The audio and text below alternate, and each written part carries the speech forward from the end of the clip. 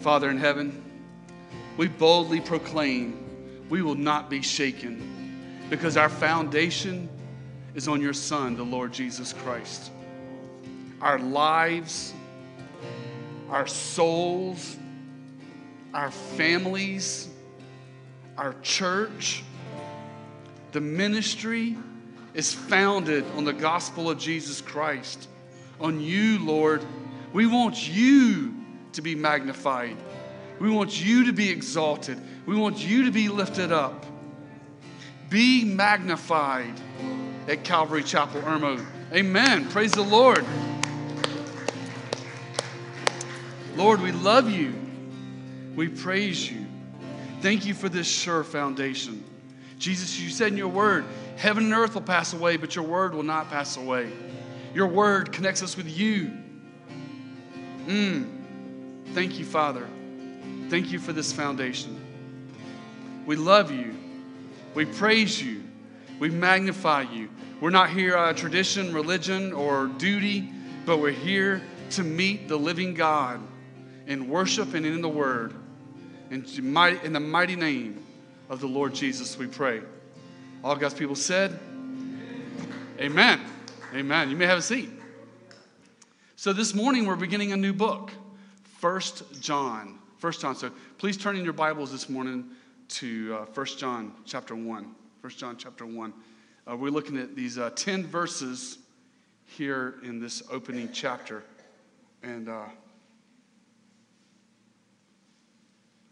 1 John chapter 1. Let's go ahead and read verses 1 through 3 so we can get our minds oriented in the direction that the scriptures are going to take us this morning. 1 John chapter 1 verse 1 says, what was from the beginning, what we have heard, what we have seen with our eyes, that we have looked at and touched with our hands concerning the word of life. And the life was manifested, and we have seen and testify and proclaim to you the eternal life which was with the Father and was manifested to us. What we have seen and heard we proclaim to you also, that you too may have fellowship with us. Indeed, our fellowship is with the Father and with his Son, Jesus Christ. Father in heaven, thank you, Lord, for your word. And Lord, as we dive into it now, teach us, lead us, guide us, and strengthen our faith. Strengthen our foundation. In Jesus' name I pray, Father. Amen and amen. So the title of my teaching this morning is Walking in the Light. Walking in the light. What does it mean to walk in the light? What comes to your mind when you hear people in the church, Christians, talking about walking in the light?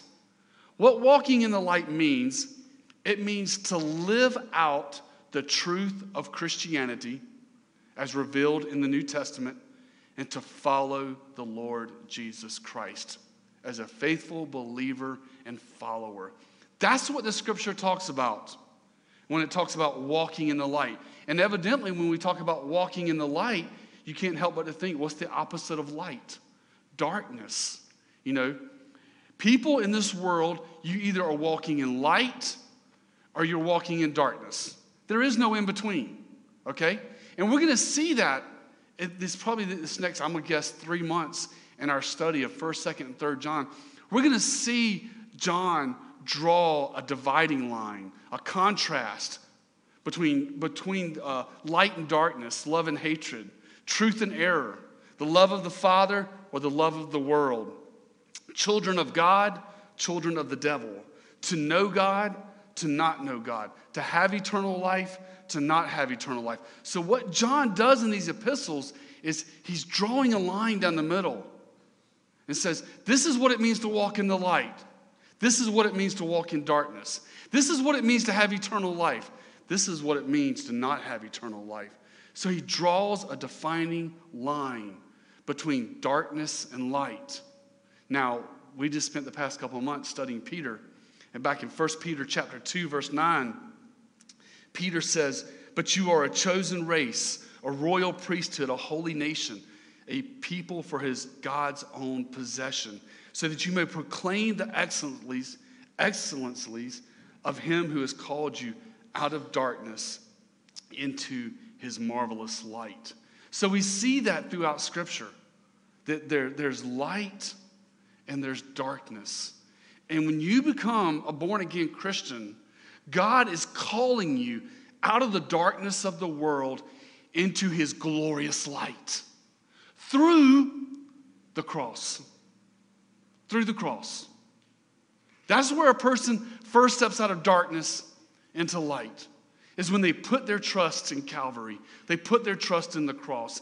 At the cross, all their sins are forgiven. They're given a new life. By his resurrection from the dead, they're given the hope and the belief and the confidence of knowing they have eternal life, and he fills them with the Holy Spirit. That's what it means to walk in the light, to follow him with all your heart. Now, historical context. What is taking place as John is writing 1st, 2nd, and 3rd John? John is writing this letter that you and I are about to embark on, scholars say around 90 AD, to combat a heresy known as Gnosticism. Gnosticism, which was heavily influenced by Greek culture and Plato, taught that everything spiritual and heavenly was good, and everything of the earth was evil. So they embraced the deity of Christ, but they rejected his humanity. They did not believe that Jesus had a physical body. Rather, he was some kind of disembodied, quasi-spirit being. And John is going to set the record straight that not only is he the eternal Son of God, deity, God, but he is also 100% man. Paul talks about this in Philippians. It's called the hypostatic union. The Lord Jesus Christ was 100% God, 100% man. That's who Christ was. And John in this epistle is going to teach you and I how to walk in the truth, defend the truth, and live out the truth and walk in light. Let's do it, guys. 1 John chapter 1, verse 1 says, "That was from the beginning what we have heard, what we have seen with our eyes, what we have looked and touched with our hands concerning the word of life." Verse 2, "And the life was manifested, and we have seen and testify and proclaim to you the eternal life, which was with the Father and was manifested to us." So the first thing John does in this letter to combat Gnosticism, he was like, is Jesus was not a disembodied quasi-spirit being, someone floating around the earth. It says there, he says, he had flesh. He had flesh. Jesus had a physical body that you could touch. And John says here, we have heard him. And notice he says, not only have we seen him, but we've seen him with our eyes. And we've touched him with our hands. Again, Jesus was 100% God. He was 100% man. When Jesus came to this world, he pre-existed from all eternity, and he took on flesh there at the virgin birth. So John is dispelling this heresy that began at the end of the first century. And if you read church history, it became full-blown in the second century. And the faithful church had to defend very vigorously not only the deity of Christ, but the humanity of Christ. But what I want you to notice in verses 1 and 2 is this, what Jesus is called. In verse 1, he's called the Word of Life. The Word of Life. Jesus Christ is the Word of Life. This phrase, Word of Life, is a picture of what Jesus does in our life. He is the Word of Life. What does the Word of Life mean? It means he brings us back to life. According to Ephesians chapter 2, you and I were dead in our sins. We were in darkness, incapable of having life, spiritual life. And Jesus brought us back from the dead and brought us to life when he gave us the faith to believe and trust in him. This phrase, Word of Life, is a picture of Christ forgiving you of all your sin. All your sin. You're washed. You're made clean by the Word of Life. He brings life, okay? He brings forgiveness of sin. He brings people back to life. If people would see Jesus in all his glory, in all the ways that the New Testament describes him, they would come running. They would come running. This phrase, word of life, he restores our mind. He restores our mind. You know, our world right now, the thinking in people's minds is one of the greatest things that are deteriorating today. And what people need more than anything is a restored, sound mind. And that's exactly what Jesus does, because he is the word of life. He puts our life back together. The word of life. He puts our life back together. Sin wrecks life. I made 1 million poor decisions before I came to Christ. And I wrecked a lot of things in my life before I came to Christ. But when I did come to Christ, he began the process of putting me back together. Why? Because he's the word of life. He is life. He is eternal life. So verse 1 describes him as the word of life. Verse 2 describes him. Notice in verse 2, the NASB says the eternal life. In other words, he's calling Jesus the eternal life. I think sometimes this phrase, eternal life, can become like wallpaper to us. And we forget its deep, rich meaning. Christ has defeated our greatest enemy, death itself, and he's given us eternal life. He's given us eternal life. Eternal life is more than endless existence. For the unbeliever will spend an endless existence in hell. But eternal life, as Jesus is presented, is being in the presence of God now and throughout all eternity. Right now, we just experience his Holy Spirit, and we experience his presence. But one day, friends and family, you are going to experience his visible presence in the glory of heaven. That is eternal life. It's not just the sweet by and by, praise God for that, but it's the here and now. When a person receives Christ, eternal life begins now, because you are in fellowship with the Father and with the Son.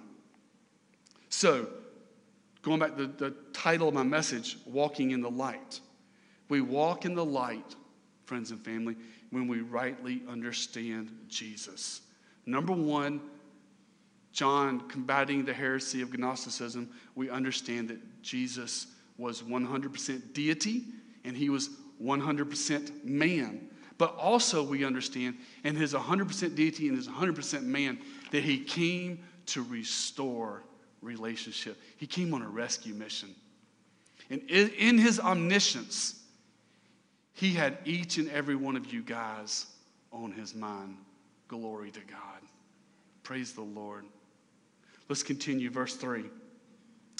That we have seen and heard we proclaim to you also, that you too may have fellowship with us. And indeed, our fellowship is with the Father and with his Son, Jesus Christ. When I look at verse 3, there's two words that stand out to me. Did you see those two big words that I saw? Fellowship. Fellowship. You and I walk in the light. The thesis, the theme of my message this morning. You and I walk in the light when we have fellowship with the Father, the Son, and each other. That's walking in the light. That's walking in the light. When you have communion with God, when you're spending time with the Father and spending time with the Lord and have fellowship with him through prayer and reading and Bible study, that is walking in the light. But walking in the light is also walking hand in hand with your brothers and sisters in Christ. That word fellowship, it means koinonia, relationships. It means sharing life together. And the basis of our fellowship is Jesus Christ. That's the basis of our fellowship. He is the reason you and I know each other. If it would have not have been for Jesus, I would have missed out. I would have possibly missed out on knowing Maurice Monroe. How tragic is that? How tragic is that? But because of the gospel of Jesus Christ, Maurice is one of my best buds. He's one of my friends. And this is my friend, and we're doing life together. How about Stephanie James? If it would not have been for the gospel of Jesus Christ, I would not have met my beloved sister, Stephanie. How about Paige Grace, George Grace, Greg, Deb, all you guys out here? We know each other and we have fellowship, not because our paths cross and we like the same sports team, but we met each other and we came into fellowship because of our faith in Christ Jesus. Hey, you're a Christian? So am I. You go to Calvary Chapel? So do I. So that brings us into fellowship. And that's the kind of fellowship that we have, that is walking in the light, is being in fellowship. Family, not only do you need a relationship with God, and a deeply intimate, abiding relationship with God, but you need a relationship with each other. Okay? Men, you need to get to know the men. Women, you need to get to know the women. That is so vitally important. It's like night and day at times when you have close friends and you don't have close friends. Excuse me, it is night and day. We need to have fellowship. So what does fellowship look like according to the Bible? What does the Bible talk about fellowship within the church? I want to bring up a passage for you. Acts chapter 2, verse 42 through 47. This describes fellowship in the body of Christ. What does fellowship look like? Let's see what the word says. It says, they were continually, here's the first one, devoting themselves to the apostles' teaching. Fellowship is when you and I get together and we get into the word. We get into the word and we read the scriptures together and we talk about it. We talk about the meanings of the words and how does it apply to our life? What does it mean in its historical context? And then how do we apply this to our life? But we get into the word together.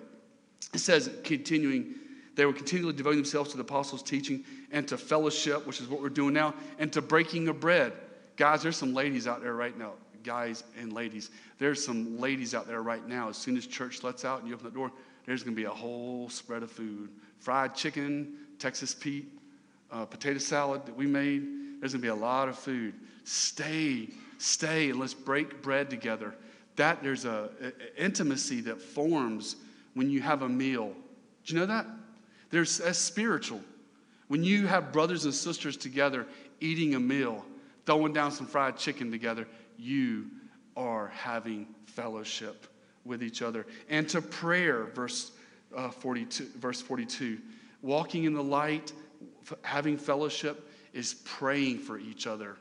It's praying for one another and checking on each other. And it says, everyone kept feeling a sense of awe, and many wonders and signs were taking place through the apostles. Verse 44, and all those who had believed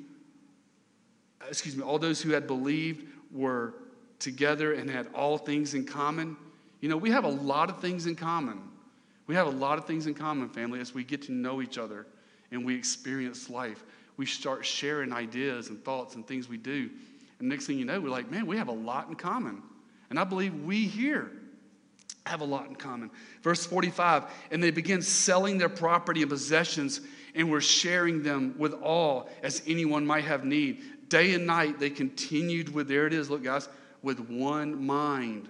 Our one mind, our one commonality in our mind is to serve Christ and to love each other and care for each other and be there for each other. In the temple and breaking bread from house to house, they were taking their meals together with gladness and sincerity of heart, praising God and having favor with all the people. I love that. Having favor with all the people. You know, there's such a chemistry, there's such a fellowship within our body that people look and say, man, y'all really got it going on there.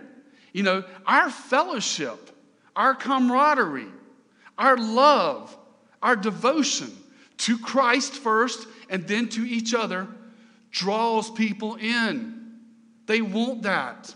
They want that fellowship. God has placed it within every human being to have fellowship and to have intimacy, not only with God, but also with each other. Let's do that, family. And that's the pattern of Calvary Chapel, is the breaking of bread, praying, getting into the Word, having all things in common, continuing with one mind, and praising God and having favor with all the people. Let's continue in our verse-by-verse study. Look at verse 4. He says, these things we write so that our joy may be made complete. I love that. I love that. You know, joy does the heart well. Think about it. A joyful heart versus a worried heart. We've all experienced a worried heart at times and had difficulties and trials that weighed on our mind, and it just pulls us down. It just weighs us down. But through the Lord Jesus Christ, we have joy. We have joy. Philippians 4:4 says, rejoice in the Lord always. And again, I say rejoice. He says in that Philippians 4:4, rejoice in the Lord.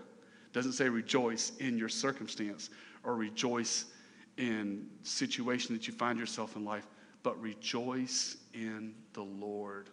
You know, I lead the way in guilt when I place my eyes on the circumstances of my life and what's happening around me, and I let it pull me down, okay? Have you ever done that? I have. But I have to dig down deep, look to the Word of God, and say, you know what, God?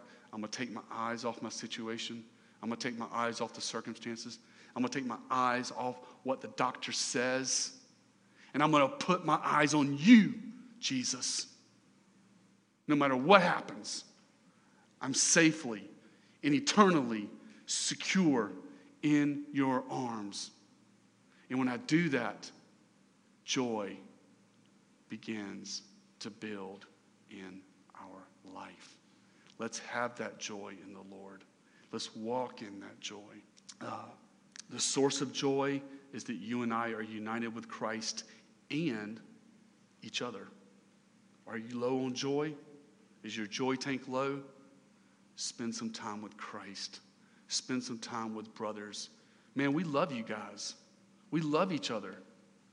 And when someone's going through a difficult situation or has got a bad medical report or whatever's going on in life negative, man, we want to love you, man. We want to come alongside you and help you and love on you and hopefully fill your joy tank. So let's walk in joy, family. Verse 5. This is the foundation of why we walk in the light. Verse 5. This is the foundation of why you and I walk in the light. Verse 5 says, this is the message we have heard from him and announced to you, that God is light, and in him there is no darkness at all. No darkness in God. God is a God of light. This word, this imagery, we're talking about walking in the light. This imagery reveals God for who he is. When we say God is light, what we're saying is, when the scripture says God is light, there is no moral blemish in God. God is absolutely 100% perfect. He is perfect. There is no darkness at all in him. He is without sin. He is perfect in everything he says. He is perfect in his will. He is perfect in his character. He is perfect in his judgment. He is majestic. He is glorious. He is high. He is lifted up. He is God. He is God. James 1:17 says, for every good thing given and every perfect gift is from above, coming down from the Father of lights, with whom there is no variation or shifting shadows. God is light. This speaks of his purity. This speaks of his holiness. You know, the angels surround the throne 24/7, 7 days a week, throughout all in eternity, and they cry out, holy, holy, holy is the Lord God Almighty. God is light. And God, according to James 1:17, and where Paul says in Timothy, who alone is immortal, who dwells in unapproachable light, whom no man has seen or can see, to him be the glory. God shines his light down from heaven He shines his light down from heaven into our darkness, and he invites us to step out of the darkness and step into the light through the cross, through the Lord Jesus Christ. He is light, and he is perfect, and he is holy. Verse 6 says, "For if we say that we have fellowship with him and yet walk in darkness, we lie and we do not practice the truth. But if we walk in the light as he himself is in the light, we have fellowship with one another. And the blood of Jesus, his son, cleanses us from all sin." Remember what I talked about in the opening of my sermon? And throughout these, you're going to see this probably every single week in our study of 1st, 2nd, and 3rd John. You're going to see this contrast between two polar opposite things. Did you see the contrast in verses 6 and 7? The contrast in verses 6 and 7 is walking in darkness versus walking in the light. To walk in darkness, verse 6 talks about walking in darkness. To walk in darkness means this. It means you accept sin as a way of life, meaning that there is no fight. You say you believe in Christ, but you walk in defiance to his word. And according to verse 6, when we walk in this darkness, this is not talking about a struggle. This is not talking about the Christian's war, the Christian's fight, where he wins some battles and he loses battles. This is an outright defiance to Scripture, a defiance to the Word of God, to continue to know when the Scripture says to not do something, but you continue to do it. He says in verse 6, we lie and we do not practice the truth. But in verse 7, the contrast, verse 6 was walk in darkness. Verse 7 is walk in light. But to walk in the light means that we pursue Christ and we place him first. Again, this does not mean you are perfect. No one's perfect. And if you get that little thought in your head, it's fixing to get dealt with here in a few verses. But it does not mean you're perfect, but rather by his grace. To walk in the light means rather by his grace, you are growing in your love and obedience to Christ. That's what it means to walk in the light. To say, Lord Jesus, I love you, I praise you, and I want to walk in obedience to your word, and I want to follow you with all my heart. Which path are you walking this morning? Are you walking the path of darkness, or are you walking in the light?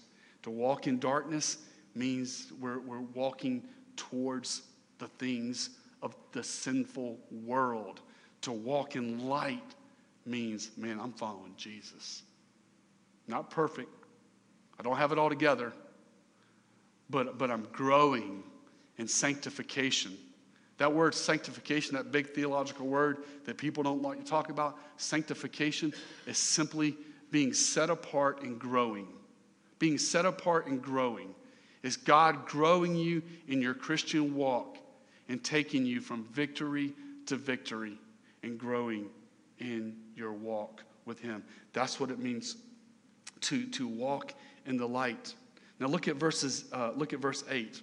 I'm actually going to teach verse 8, verse 10, and then I'm going to go to verse 9. So just bear with me, you'll see why. Verses 8 and 10 mirror each other, and verse 9 we'll close with. But let's take a look at verse 8. Verse 8 says, if we say that we have no sin, we are deceiving ourselves, and the truth is not in us. Family, friends, perfectionists out there is no such thing as a perfect Christian. There is no such thing as a perfect Christian. Christians battle sin too. Sometimes we win some battles, sometimes we lose some battles, but we are in the fight. And there's no such thing as sinless perfectionism. If you think you've arrived, well, guess what? That's the sin of pride. That's the sin of pride. But we humbly say, thank you, Lord, for growing me in holiness, growing me in my walk with him. Let's look at verse 10, because verse 10 mirrors verse 8. Verse 10, he says, if we say that we have not sinned, we make him a liar, and his word is not in us. Man, I don't know about you, but since I've become a Christian, and the more time I spend in the word, and the more time I pray, the more wretched I find myself. The more wretched I find myself. So don't be condemned in your heart after you become a Christian and stuff starts coming out. Because it will start coming out. That's called sanctification. That's called growing. But yeah, when I got saved and became a Christian, I realized all those obvious external sins that were blatant and obvious that I repented and turned from. But after I became a Christian, I really realized how deeply wretched I was. Family, that's a good place to be. That's a good place to be. Let me tell you why it's a good place to be. Because you'll be thankful for the cross. You'll be thankful that he showed it to you. You'll be thankful, Lord, thank you for showing this to me. And how does he deal with you? He doesn't drop the gavel on you. After you become a Christian, the judgment for your sin fell on Jesus at the cross. After you become a Christian, he deals with you by grace and the conviction of the Holy Spirit. The conviction of the Holy Spirit. The Holy Spirit brings his divine finger down on an area of your life and brings it to your attention as you're reading the word or as you're studying, you're reading the word or praying. And he says, hey, you need to bring this area. You need to bring this area to my throne of grace. That's grace. There's no such thing. Verse 8, looking at these two verses, verse 8 warns us against thinking or saying that we are perfect, or thinking that we have arrived, or thinking that we are holier than thou, because we're not. Jesus is holier than thou. And we don't think that way. Paul says in Romans chapter 7, he talks about, this is after Paul became a Christian, after he had the Damascus Road experience. This is many years later. He's writing to the Christians at Rome, and he gives his own testimony of what's taking place in his heart.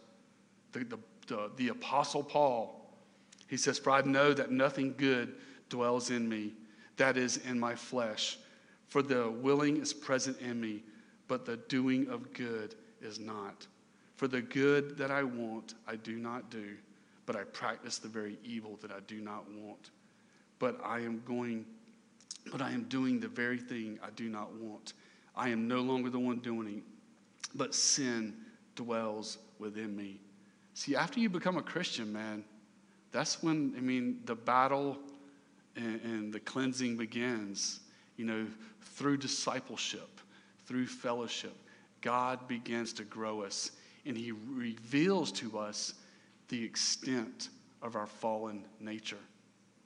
And don't be condemned, or don't let the spirit of condemnation come over you.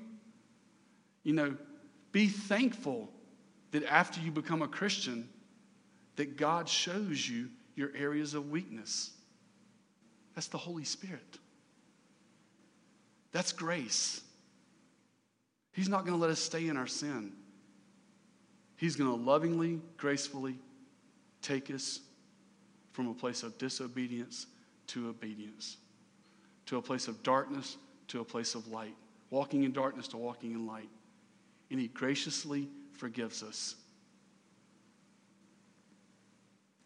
What we need in our war against sin is three things. One, a focused mind. A focused mind. We got to be focused in the zone. Our mind's got to be in it. Our heart's got to be in it. And we got to say, man, I want this. I want this. And I'm not going to let nothing or nobody stand in the way of my Bible reading, of my fellowship, of going to church or going to fellowship or having tea with the ladies and that fellowship dynamics and us men getting together and going fishing and going places and doing things and spending time with one another. Man, when me and Gary go out fishing and hunting, man, we have some of the very best fellowship. Some of the best times of fellowship is when we go hunting, we go fishing, we spend time, or when I meet some of you guys for coffee, or we're meeting here in the men's Bible study room. That stuff is so vitally important, and we got to have a focused mind. Secondly, in our war against sin, we need the grace of God. We need the grace of God. You can't do it on your own, okay? You're helpless. You're hopeless. You're like me. Can't do it. Unqualified. Can't fix it. But God can. But God's grace can. And we need the grace of God. We need God's unmerited favor operating in our lives in our war against sin. So your war against sin, a focused mind, the grace of God, and number 3, you need the Holy Spirit's empowerment. You need the Spirit of God. Daily, and as often as I think about it, as a born-again Christian walking in the Spirit, I will bow my head in my study or at my home or wherever I'm at, and I'll just say, Holy Spirit, I just re-surrender. I just not rededicate, but I re-surrender. Lord, let me walk in submission to you today. Because as Christians, we walk by the Spirit, but as we're living life, there's this temptation. There's this natural tendency to go from spiritually thinking people to fleshly minded people. And sometimes we have to remind ourselves and be recommitted to yielding to the leading of the Holy Spirit. And when we do that, the Holy Spirit does heart surgery. Does heart surgery by the grace of God when he sees that focused mind and that focused heart. So, we looked at verses 8 and 10. Knowing, okay, that sin dwells in us, okay? Everybody here, we're all in the same boat together. Knowing now the fact of what we just looked at, and knowing that sin dwells in us, and what I mean by sin is the temptations, the streamer thoughts. You know what streamer thoughts are? It's like that thought that just comes into your head, and you're like, where did that come from?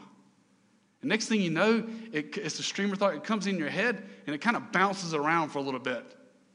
It kind of bounces around. And you're thinking, man, where did that come from? Why am I struggling with streamer thoughts, of wicked, evil streamer thoughts?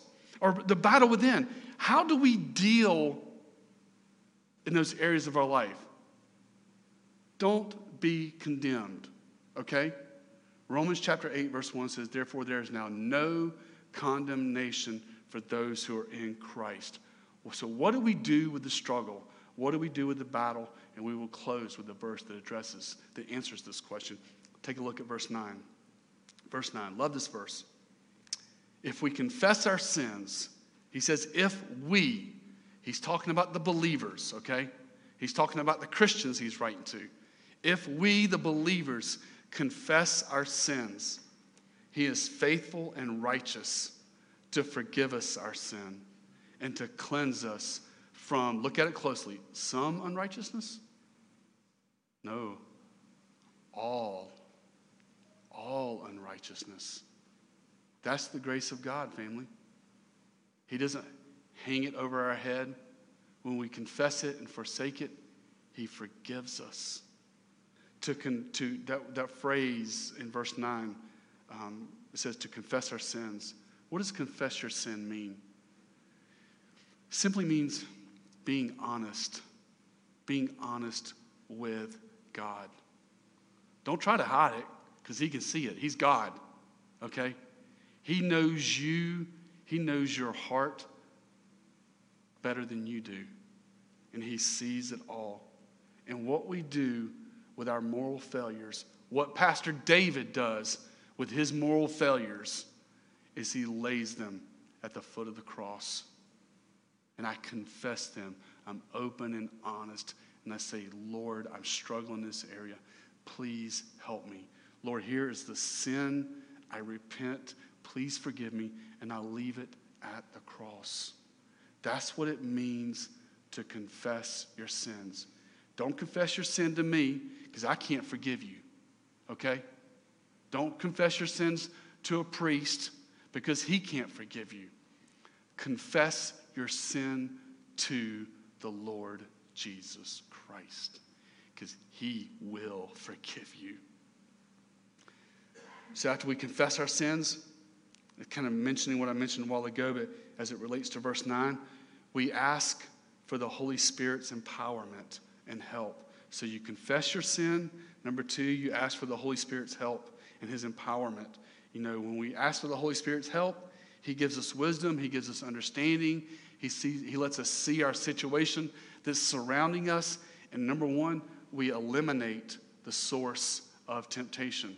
Whatever that thing is that's causing us to fall, that's causing us to sin against God, we remove it in our life. Jesus says, if your eye causes you to sin, pluck it out. Now, do we need to come to church next Sunday with a bunch of eyes plucked out?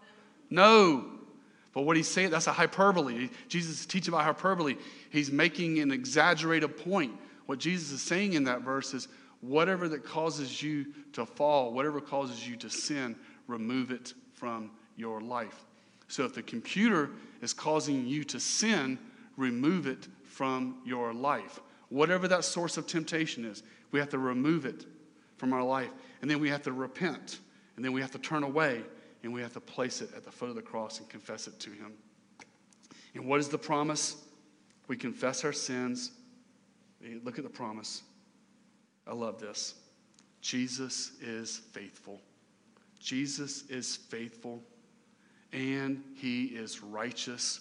Jesus has the authority and the power and the dominion to forgive your sin because he is God. And he's not some quasi-Gnostic spirit floating around, but he was the 100% God, 100% man that John is talking about in this letter. He is faithful, he is righteous, and he will forgive.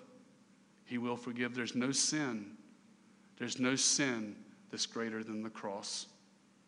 There's no sin in this world that cannot be forgiven through the cross. That is the power of the cross.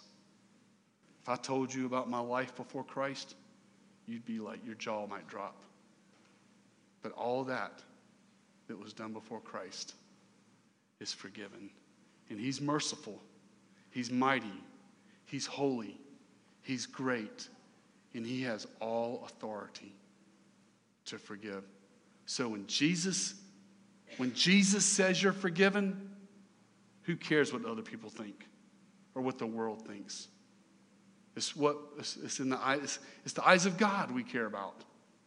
It's his opinion that we care about. He will cleanse. I want to close with this verse, Proverbs 28:13. He will forgive and he will cleanse, according to verse 9. Proverbs 28:13 says, for he who conceals his transgression will not prosper, but he who confesses and forsakes them will find compassion. If we hold on to our sin, if we keep it to ourselves, we try to hide it, what's the scripture say? You will not prosper. That sin will torment you. That sin will torment your mind. It will torment your heart. Yeah, other people may not know about it, but God knows, and you will not prosper. But he who confesses and forsakes them will find the grace of God, or as the text says, will find compassion. And I think it's the Amplified version. If anybody's reading out the Amplified version, it says you will find compassion and mercy. That is the grace of God. That is what we need in life, family. We need grace. We need the Spirit. We need his work in our lives, men, to be godly men who love our wives. I say love our lives, sorry. To love our wives and to lay ourselves down for them. Ladies, what we need is Christ. What we all need is his work in our life. Open your heart to him and say, Lord, leave here today after we eat some chicken. Leave here today and say, Lord, do that work in my life. Let me grow in the grace of God. Let me walk in the light as he is in the light. And let's have fellowship with the Father, the Son, the Spirit, and each other. Let's pray. Father God in heaven, thank you, Lord, for your word. Thank you for 1 John chapter 1, Lord. And Father, we have been fed this morning spiritually in our hearts. And Lord, thank you for this truth. Now, Lord, help us to apply it to our lives. Help us to walk in the light. Help us to walk in the truth.